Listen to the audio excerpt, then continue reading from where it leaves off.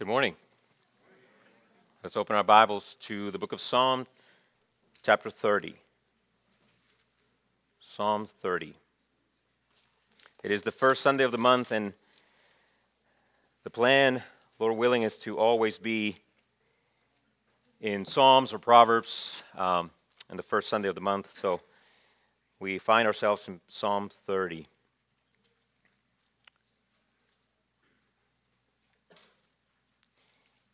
Now listen now to the reading of God's Word. Let's begin at the beginning. A Psalm of David, a song at the dedication of the temple. I will extol you, O Lord, for you have drawn me up and have not let my foes rejoice over me. O Lord my God, I cried to you for help, and you have healed me. O Lord, you have brought up my soul from Sheol. You restored me to life from among those who go down to the pit. Sing praises to the Lord, O you his saints, and give thanks to his holy name. For his anger is but for a moment, and his favor is for a lifetime. Weeping may tarry for the night, but joy comes with the morning. As for me, I said, in my prosperity I shall never be moved. By your favor, O Lord, you made my mountain stand strong. You hid your face, I was dismayed. To you, O Lord, I cry, and to the Lord I plead for mercy. What profit is there in my death? If I go down to the pit, will the dust praise you? Will it tell of your faithfulness? Hear, O Lord, and be merciful to me. O Lord, be my helper. You have turned for me my mourning into dancing. You have loosed my sackcloth and clothed me with gladness, that my glory may sing your praise and not be silent. O Lord my God, I will give thanks to you forever. May the Lord bless the reading of his word.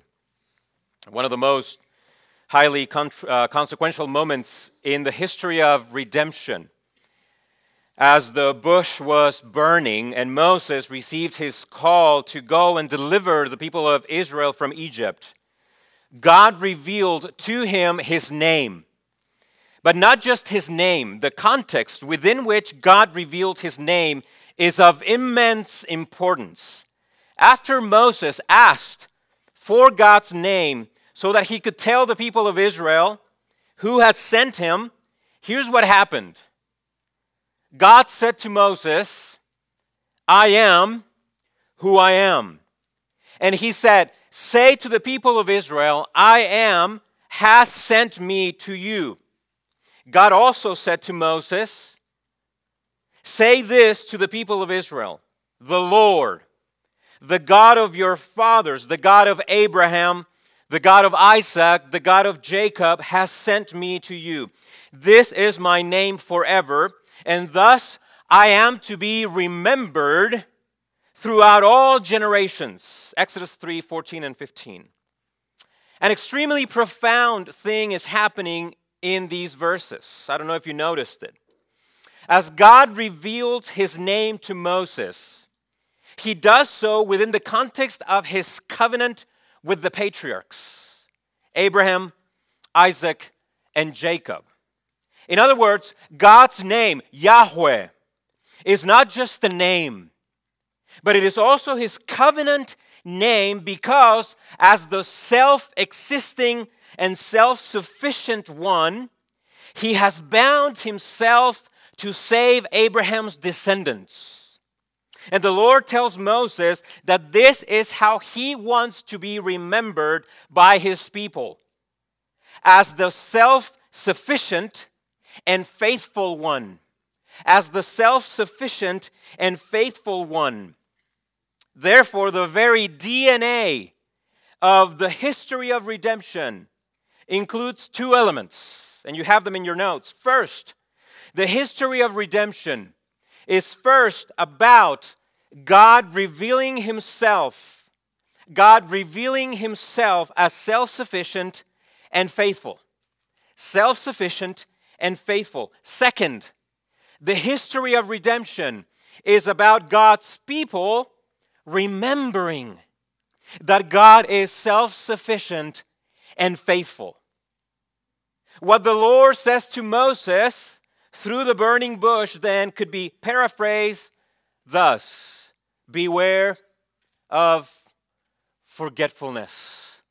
Forget not who I am. Now, turn in your Bibles to Deuteronomy chapter 8. This is the fifth book in the Bible, Deuteronomy chapter 8. And I want you to consider with me God's warning to His people in this section of Scripture. Deuteronomy chapter 8, beginning in verse 11. Listen to what God tells Israel.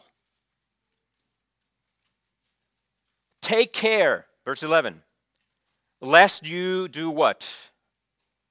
Forget the Lord your God by not keeping His commandments and His rules and His statutes, which I command you today, lest when you have eaten and are full and have built good houses and live in them, and when your herds and flocks multiply and your silver and gold is multiplied, and all that you have is multiplied, then your heart be lifted up and you what? Forget the Lord your God, who brought you out of the land of Egypt, out of the house of slavery. Go down to verse 17. Beware lest you say in your heart, my power and the might of my hand have gotten me this wealth. Verse 18. You shall do this one thing. What is it? Remember the Lord your God, for it is He who gives you power to get wealth, that He may confirm His covenant that He swore to your fathers as it is this day. Why am I reading all this? Why am I telling you all this? Well, behind Psalm 30, and go back to Psalm 30, stands David's own dangerous flirting, not with Bathsheba, but with forgetfulness.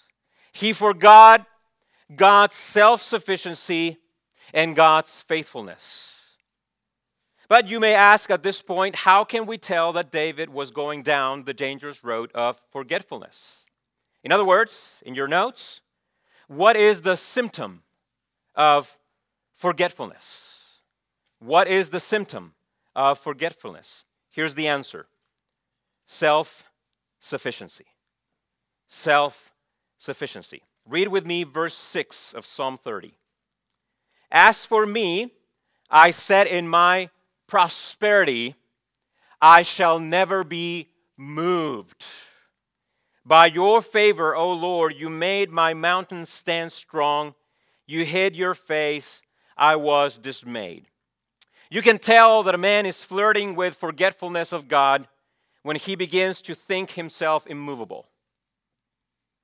This is what happened to David. The background to Psalm 30 is 1 Chronicles chapter 21. Please turn in your Bibles to 1 Chronicles chapter 21. In the blue Bibles, if you're using the blue Bibles, this is on page 350. 1 Chronicles is the background, and so we will be going back and forth between Psalm 30 and 1 Chronicles 21. What is the context here? David had defeated all his enemies, including the Philistines and the Moabites, according to chapter 18.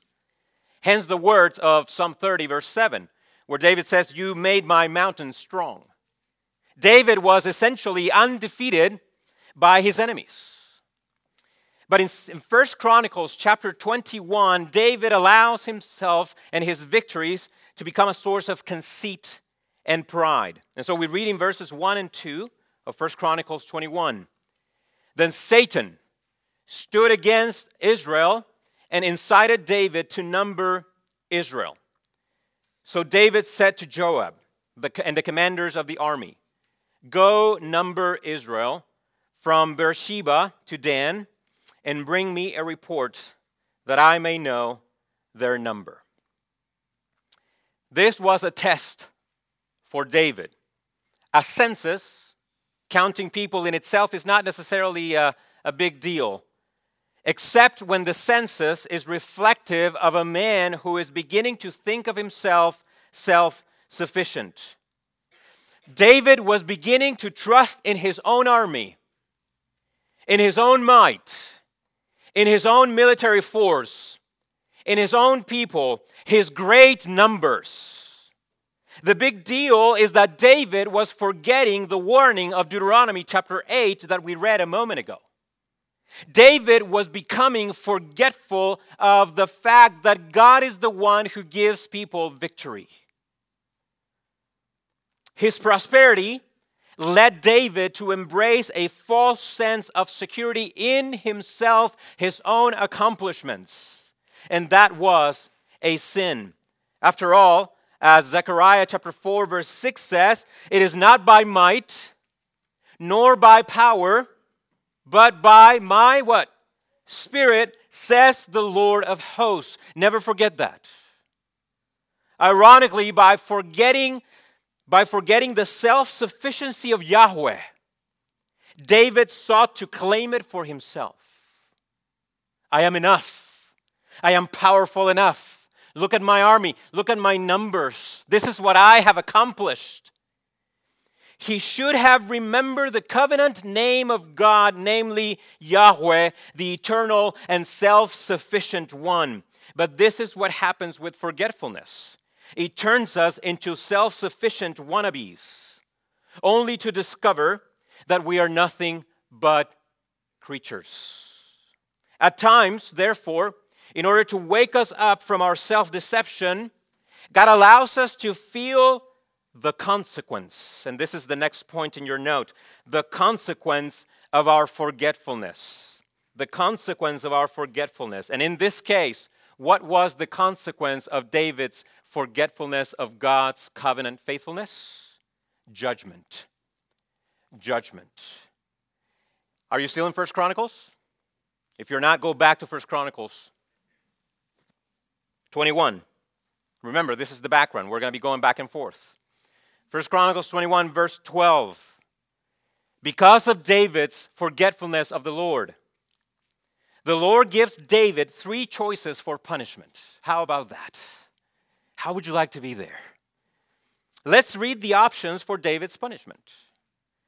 Here it is, verse 12. Either 3 years of famine, or 3 months of devastation by your foes while the sword of your enemies overtake you, or else 3 days of the sword of the Lord, pestilence on the land, with the angel of the Lord destroying throughout all the territory of Israel. There you go. How do you like that, David? If I would have been David, I would have been like, is there a 4th option? How about you put me in a cage with a lion and a bear, and I fight them for 3 hours? I think that sounds a little better. Long story short, David chose option 3, the pestilence, which takes us to the opening 3 verses of Psalm 30. So go back to Psalm 30. What does David say in the first 3 verses? Now we know the background. Consider verses 1, 2, and 3. David says, I will extol you or praise you, O Lord, for you have drawn me up and have not let my foes rejoice over me. In other words, option number 2 did not become a reality in that David's enemies did not overtake the land. But look at verse 2. O Lord my God, I cried to you for help, and you have what? Healed me. Verse 3. O Lord, you have brought my soul from where? Sheol. What is Sheol? The abode of the dead. You restore me to life from among those who go down to the pit. In other words, option number 3 was fatal illness sweeping across the land of Israel for 3 days. David himself was sick almost to the point of death, which explains the words we just read.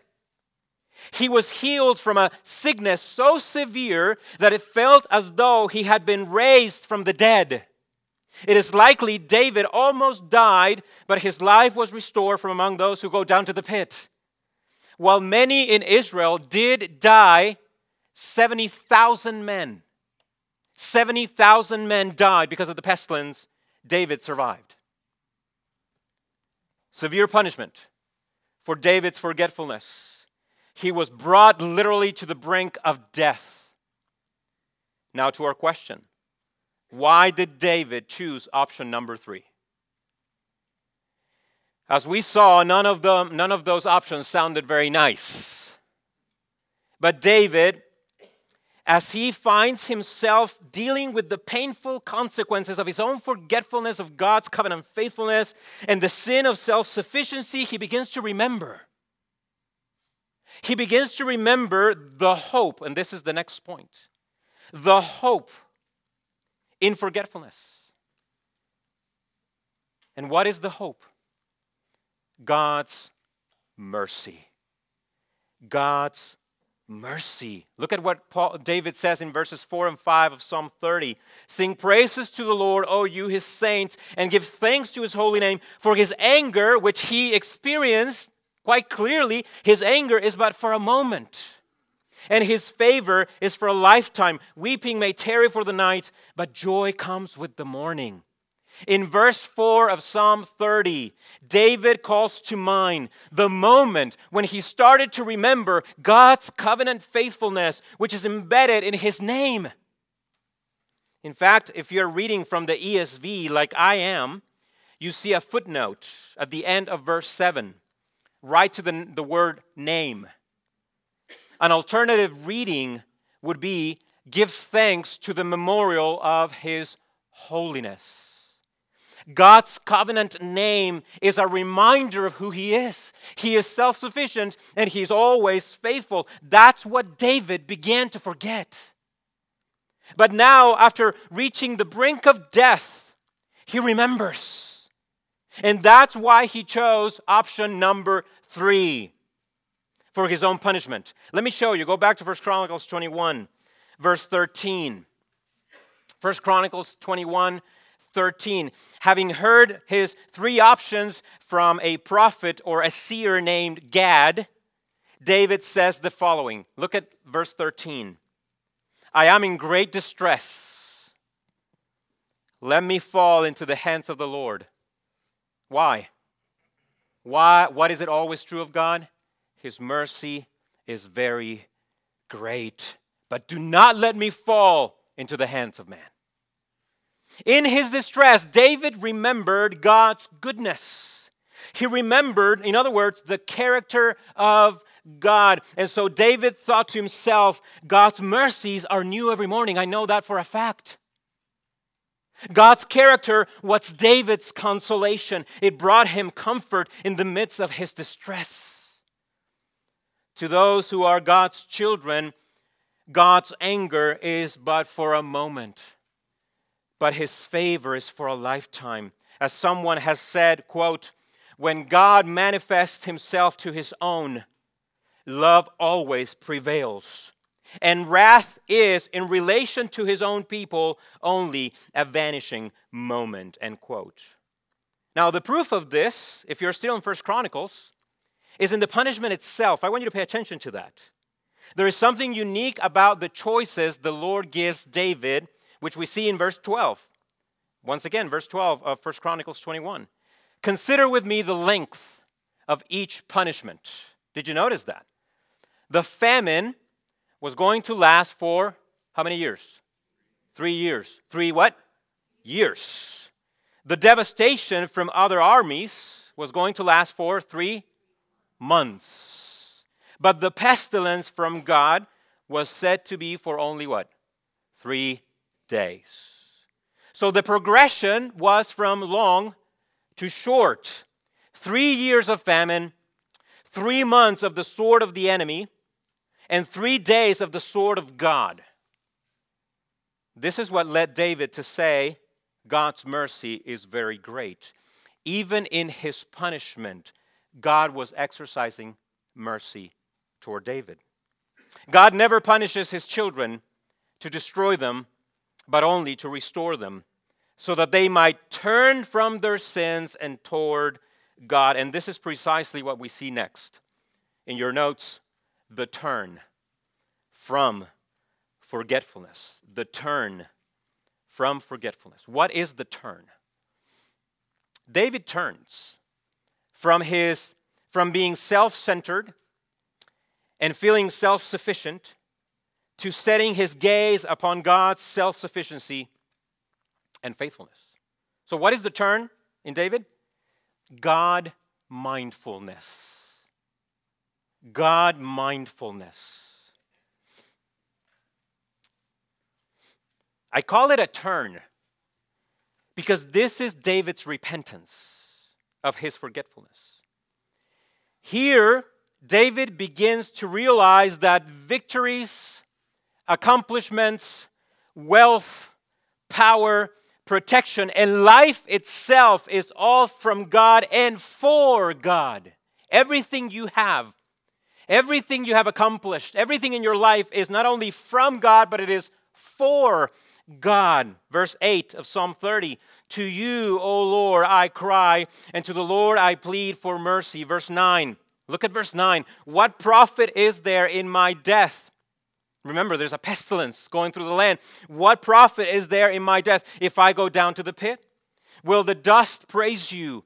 Will it tell of your faithfulness? Hear, O Lord, and be merciful to me. O Lord, be my helper. Did you hear verse 9?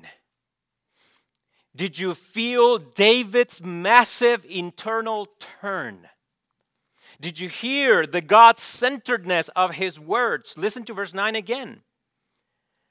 What profit is there in my death if I go down to the pit? Will the dust praise you? Will it tell of your faithfulness? Do you see it now? What David is saying in verse 9. David's reasoning, think about this. David's reasoning for not wanting to die is no longer self-preservation or self-exaltation or more military victories or more political expansion. David has turned. Let me paraphrase verse 9 in case you still don't see it. If I die, says David, to the Lord, if I died, then what will praise you in my place? Do you see the turn in David's thought orientation? If I die, then what will praise you in my place? My dust, my ashes can't praise you. My bones are not able to sing your praises or tell of your faithfulness, Lord. Why would you let me die? Instead, says David, be merciful to me in this way. Give me more time among the living so that I might praise you with my own mouth and tell of your faithfulness. Let me live just so I can do that. That, my friends, is a mind no longer forgetful of God, but full of God.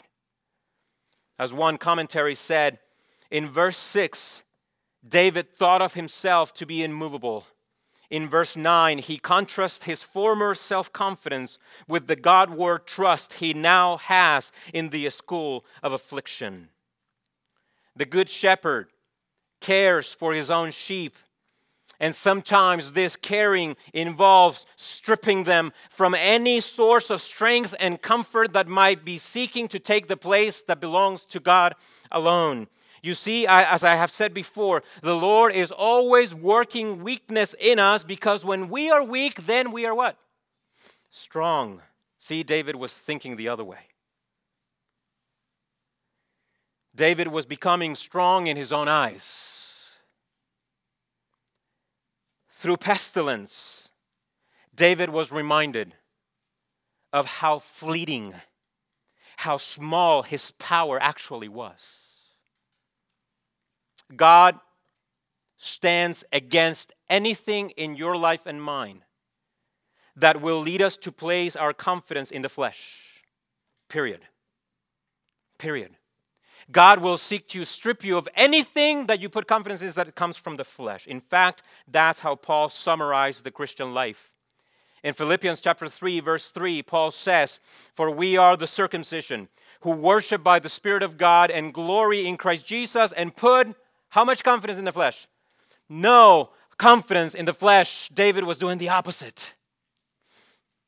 But, you say, give me something practical here. How do I apply any of this to my own life? Well, let's take this right into its application. How can you know if you are flirting with forgetfulness in your own life and becoming self-sufficient like David? To do that, you must ask yourself another question. A question that not only reveals where you are headed, but one that also can provide the remedy for forgetfulness. So it is 2 in 1. Now, before I give you the question, here is the remedy. Here is the remedy for forgetfulness. Twofold. Here you go. It's going to blow your mind. The level of insight here. Thanksgiving and worship. See, the Christian life is not that complicated, is it? Thanksgiving and worship. Go to verse 11 of Psalm 30. You have turned for me my mourning into what? Dancing. You have loosed my sackcloth and clothed me with gladness, that my glory may sing your praise and not be silent. O Lord my God, I will give thanks. I will give thanks to you forever. Now, according to 1 Chronicles chapter 21, verse 16, David and the elders of Israel literally covered their heads with sackcloth and fell to their faces as they contemplated the devastation brought about by the pestilence in Israel. They were mourning in horror as they saw what was going on with the people of Israel. So when David says in verse 11, you have turned for me my mourning into dancing, you have loosed my sackcloth and clothed me with gladness, this is true in a most literal sense. After the devastation had gone through the land of Israel, and after David himself was almost taken by the sickness, God restored them. Therefore, the mourning was turned into dancing, the sorrow was turned into gladness. And now David has learned his lesson, which he reveals in verse 12. He knows now that he was kept alive by the mercy of God in order that he might praise God, but he says it in an interesting way. He says that my glory may sing your praises and not be silent. What does that mean? That my glory may sing your praises and not be silent. In other words, what David is saying is here is this. Everything that I am, all my military victories, all my expansion, the entire glory of my kingdom and my own kingship, all of it was meant to be fuel for praises to God, not for my own self-exaltation. Everything that I am, the glory of the kingdom, the glory of my own kingship, the glory of Israel, everything was meant to fuel my praises to God, that my glory may praise you, says him. So even my glory was meant to be for you, God. He acknowledges this. But here comes the remedy to prevent forgetfulness at the very end of verse 12. O Lord my God, I will give thanks to you forever. Now I get it, says David. Thanksgiving is the remedy to forgetfulness because thanksgiving is the acknowledgement of something received, not earned or deserved. So the question that I have for you is quite obvious. You probably know it already. Do you have an attitude of gratitude? There you go. Do you have an attitude of gratitude? Now, before you think that question is meant to be cute, let me correct that. It's meant to be a sobering, searching question. If you don't have an attitude of gratitude, then beware of forgetfulness. You might be flirting with it. Show me a person who lacks thanksgiving in their lives, and I'll show you a person who is beginning to forget the Lord. Find a way to remind yourself daily and throughout the day to stop and give thanks to God for every good gift in your life. As one New Testament commentator said, and I quote, Thanksgiving isn't just a way of being a bit less grumpy and a bit more cheerful. No, it is a habit of the heart which indicates the nature and particular shape of one's worldview, end quote. Thanksgiving is closely associated with joy. which for Paul is one of the primary signs of the work of the Spirit. Thanksgiving, giving thanks, is one of the remedies to fight forgetfulness. Second, worship. Worship. Where am I getting this from? From Psalm 30. From Psalm 30. Did you see the title of it, which I forgot to read at first? The title of Psalm 30, which is in the original text. A Psalm of David, a song at the dedication of the what? The temple. That's interesting, isn't it? Because it was David's son, Solomon, who built the temple eventually, not David. In fact, David did not live long enough to see the temple, although he did get involved in the preparations for it before he died. So how do we make sense of that title assigned to the psalm? Well, let me propose the following. After David was healed from his illness, which almost killed him, he not only gave thanks, but he also set up an altar where he worshiped. Now go back to 1 Chronicles 21. The location of that altar is of great significance for our present study. Let me show you. 1 Chronicles 21. Let's begin reading halfway through verse 15. Halfway through verse 15. It says, "And he," the Lord, "said to the angel who was working" what? Destruction. "It is enough. Now stay your hand." And the angel of the Lord was standing, listen to the place, by the threshing floor of Ornan the Jebusite. And David lifted his eyes and saw the angel of the Lord standing where? Between earth and heaven. Sound familiar? And in his hand a drawn sword stretched over Jerusalem. Now, verse 18. Now the angel of the Lord had commanded Gad the prophet to say to David that David should go up and raise an altar to the Lord on the threshing floor of Ornan the Jebusite. Look at verse 26. And David built there an altar to the Lord and presented burnt offerings and called on the Lord. And the Lord answered him with fire from heaven upon the altar of burnt offering. Now look at chapter 22, verse 1. Then David said, "Here shall be" what? "The house of the Lord God, and here the altar of burnt offering for Israel." Now follow me to 2 Chronicles chapter 3, verse 1. 2 Chronicles 3, verse 1. Then Solomon began to build the house of the Lord in Jerusalem on Mount Moriah, where the Lord had appeared to David his father at that place that David had appointed. Where? On the threshing floor of Ornan the Jebusite. Why build a temple there?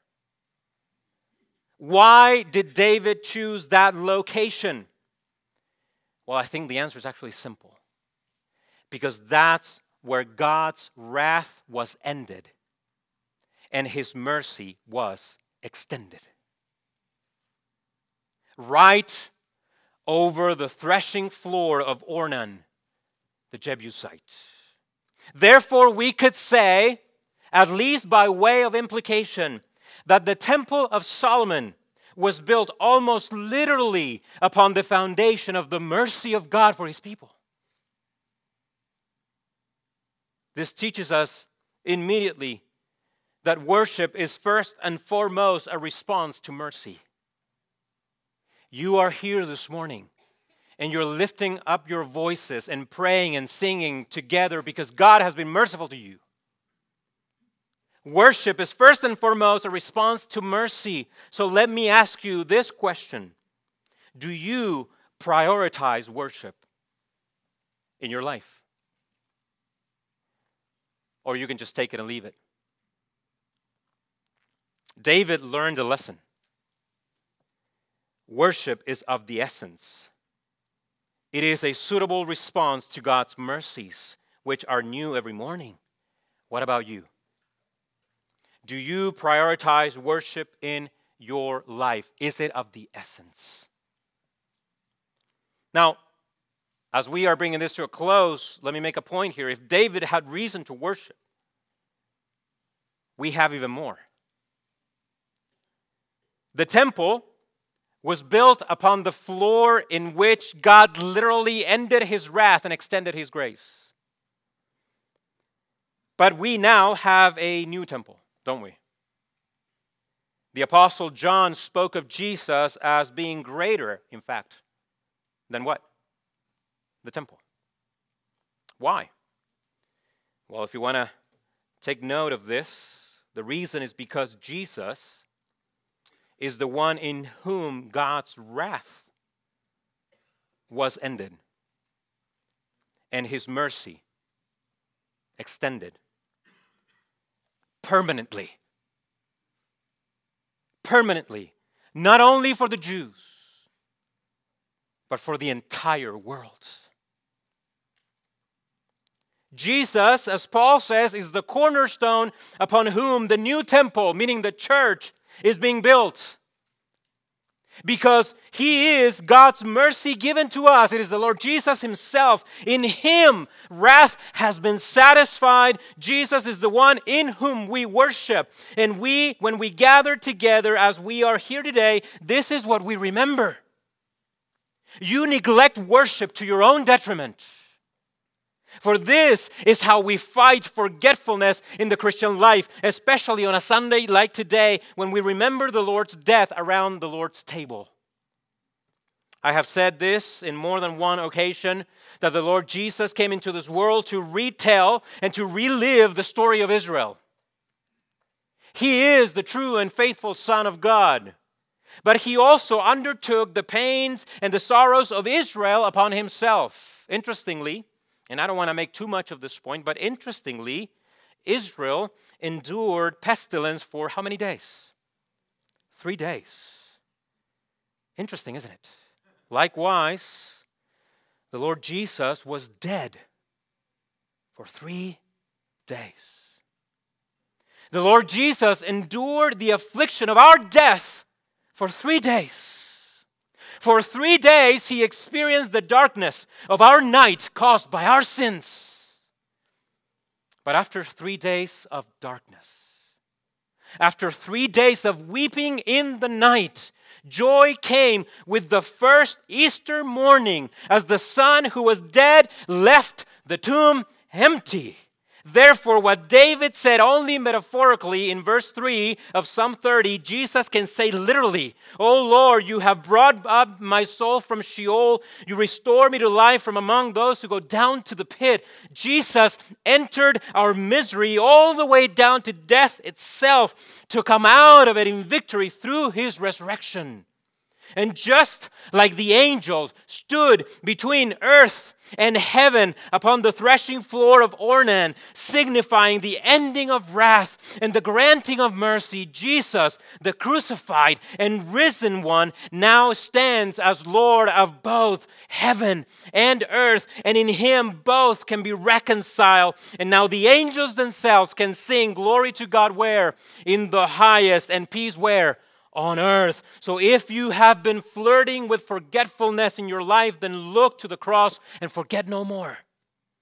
David, after being forgiven and healed, looked to the threshing floor of Ornan, the Jebusite. He saw the angel and remembered God's mercy as he saw the angel. We, having been forgiven and restored from our sins, we look to Golgotha and remember God's mercy as we see Jesus, of whom Solomon's temple was but a shadow.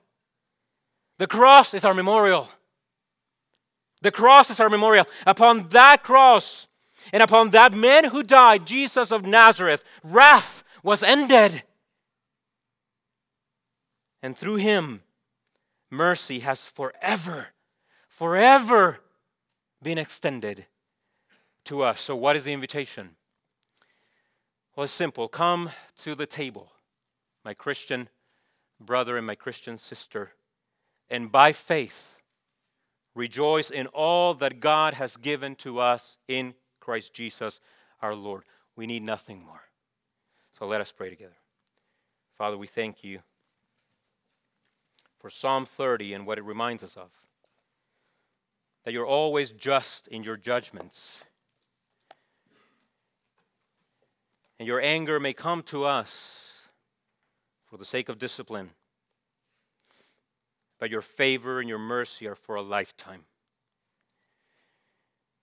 So for those in this room in particular who think that they might be under the discipline of the Lord for whatever reason, I pray that they will remember that his anger is just for a moment, but that in Christ Jesus, favor is now into all eternity. So I pray that you will give us all patience and give us all eyes to see the beauty of the cross, where wrath has forever been satisfied and mercy has eternally been granted to us who believe. And so work now in our lives according to your might and according to your purpose by the power of the Spirit. And in the name of Jesus we pray. Amen.